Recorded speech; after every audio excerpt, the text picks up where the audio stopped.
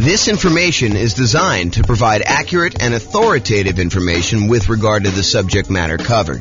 It is offered with the understanding that the presenters are not engaged in rendering legal, accounting, or other professional services. If legal advice or other expert advice is required, the services of a competent professional should be sought. Welcome to the Kent Real Estate Investing and Real Estate Financial Planning Podcast. Learn all about investing in real estate in Kent, Washington, with a combination of real estate financial planning and modeling with numbers specific to Kent, plus syndicated, more generalized recordings of live and pre-recorded real estate investing classes. Not all of them specific to Kent. Be sure to stay tuned after the podcast for a message from our sponsors. Well, good afternoon and welcome everyone. I am James Orr, and this is a special presentation. I get to share with you today a brand new tool that I created, right off the press, hot off the press, I guess is how they say it. So this is having confidence modeling retirement with real estate investments. And so let me give you a little backstory as to how we got to where we are. So over the last couple of days, I've been preparing to do an interview for a podcast this morning. The podcast is, the interview's over, it's all done, but I was doing some preparation for this. And one of the things that came up during my preparation was how unusual are 7% mortgage interest rates. Now, we've seen this pretty significant uptick in mortgage interest rates over the last 6 months or so. And I was wondering, how common is it for interest rates to be 7%? So what I did is I went to the Federal Reserve website and I downloaded the historical data set for 30-year fixed rate mortgages. And it goes all the way back to 1970. And when I went and I downloaded the data set, what I wanted to do is I wanted to find out what percent of the time have mortgage interest rates been above 7%. And so I created this new little chart based on the data from the Fed. And so this is being recorded in October of 2022, October 13th, 2022. And this is the table showing the data going back to that time. So this is the way to read this table. So if you say to me, hey, look, what percentage of the time have mortgage interest rates been above 7%? I can go look this up and I could say, oh, it's been 56.7% of the time. So a little bit more than half the time, our rates have been above 7%, 30-year fixed rate mortgages. And if you said to me, James, how much time have interest rates been above 6%? I could tell you it's 68.1% of the time. So almost 70% of the time, rates were higher than 6%. Another way of saying this is rates were less than 6%, only about 32% of the time. Okay. So I started thinking about this and I started wondering, this is almost like a measure of confidence in the interest rate that we use for assumptions. Now, when you're analyzing a deal to buy right now, if you're going to go download the world's greatest real estate deal analysis spreadsheet and you're going to go analyze a property you're considering buying in the next 30, 60, 90 days, this is not what I'm talking about now. This is not, you don't use this new tool that I created in order to figure out how confident you are in the interest rate for doing that. That's not what this is for. If you're going to go buy a property 30, 60, 90 days in the future, you just download the spreadsheet, you call up your lender on the phone, you say, hey, lender, here's my credit score. They may want to pull your credit. They may want to check your employment history. They may want to get you qualified. And then you tell them what loan program you're trying to do. I'm doing 5% down as a nomad. I'm doing 3.5% down FHA. I'm doing, 20% down as an investor. I'm doing 25% down as an investor because I want a little bit better rate. Whatever it is you tell them you're doing, they're going to come back to you and say, okay, based on your credit score, what the rates are today, I think you'll be able to get a blank, whatever the interest rate they tell you is. Right now it's probably in the 7% range based on what you're doing. So they'll go and they'll use that. And then when you do your deal analysis, you use that mortgage interest rate in your deal analysis spreadsheet. Now, is it possible that between when you get your initial quote for the interest rate and when you go to lock your rate because you finally do find a property and you're ready to go under contract and you're about to buy the property, all that stuff, is it possible that rates can change? Yes, but it's not very likely. So typically rates don't move that much over the course of 30, 60, 90 days. They can move very quickly, but most of the time you're going to be relatively close within that range of things. So when you're analyzing a deal to buy right now, we're not using what I'm about to tell you about. However, what if you're saying to yourself, I want to go buy a property this year and a property next year and a property next year, next year, next year, next year. And I'm going to buy 10 properties over 10 years. Like maybe like you're doing nomad, right? You're going to do the nomad investing strategy and you're going to buy a property every year for the next 10 years to acquire 10 rental properties. Well, what mortgage interest rate should you use for that? Right? It's a hard question, right? You don't use the interest rates that's today because we know that rates today are not going to be what they are going to be next year or the year after that or the year after that. So if you're in a really low interest rate environment, it's 2, 3, 4%, and you think to yourself, I'm going to use that, that's a risky assumption that, I'm going to be buying these properties. They're going to be 3% more expensive or 5% more expensive, whatever you think the appreciation rate is and the rent appreciation, you're going to use that. And you're thinking to yourself, okay, I'm going to buy a property. What's the one I'm going to buy next year? What does that look like? And what's the mortgage interest rate I might get on that particular property next year? And the question then becomes, what rate do you use a year out, 2 years out, 3 years out? And how risky is that assumption? So that's what I've been thinking about.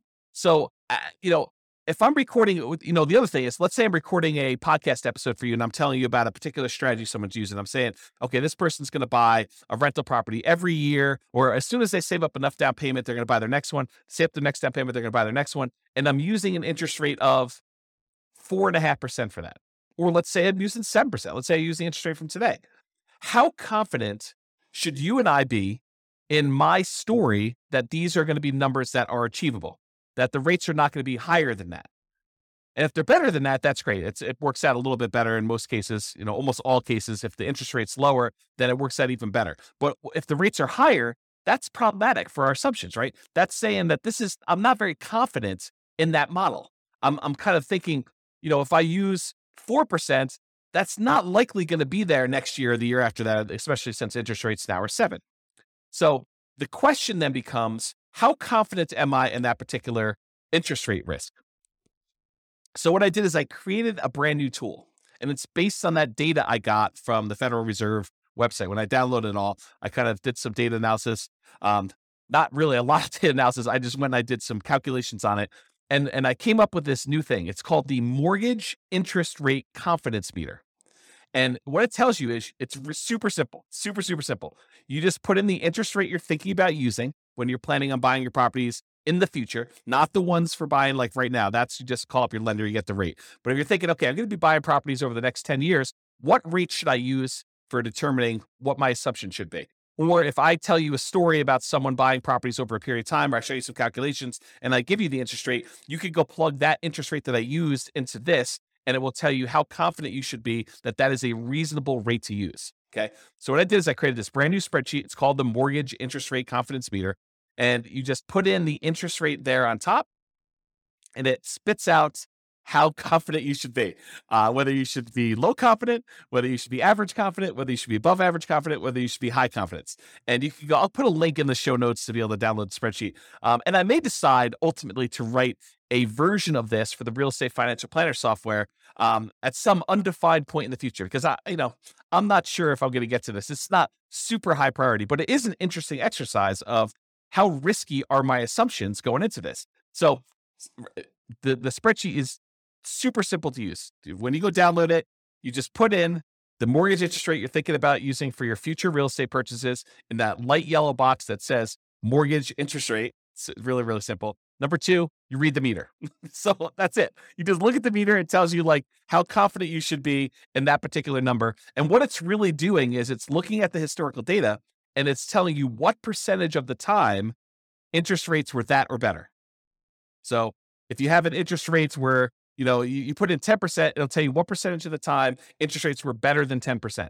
Super simple tool used for determining whether the assumptions someone used, whether it's me or someone else, or the assumptions you're thinking about using for modeling future purchases of real estate are going to be valid for you. Now, I'll end with this one thought. So I want to try to keep these relatively short. I'll end with this one thought.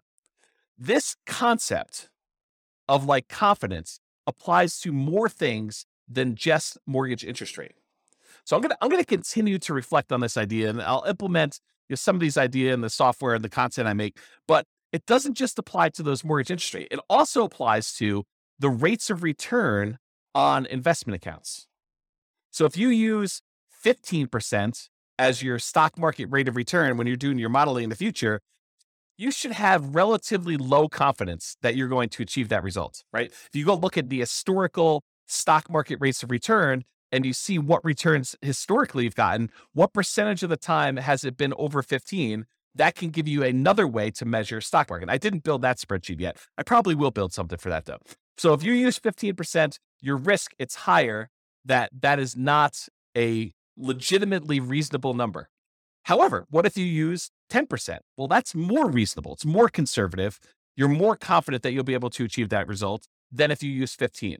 And what if you used 8%? Well, it's probably even more confident if you use 8%. So we could tell how risky the interest rate, the return rate you're using on the stock market is compared to what you put in there. And we could do this for CDs or bonds or the stock market type stuff.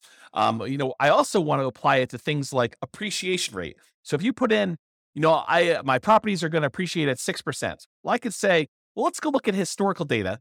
What percentage of the time, going back to all the data that I have appreciation rates been over 6%?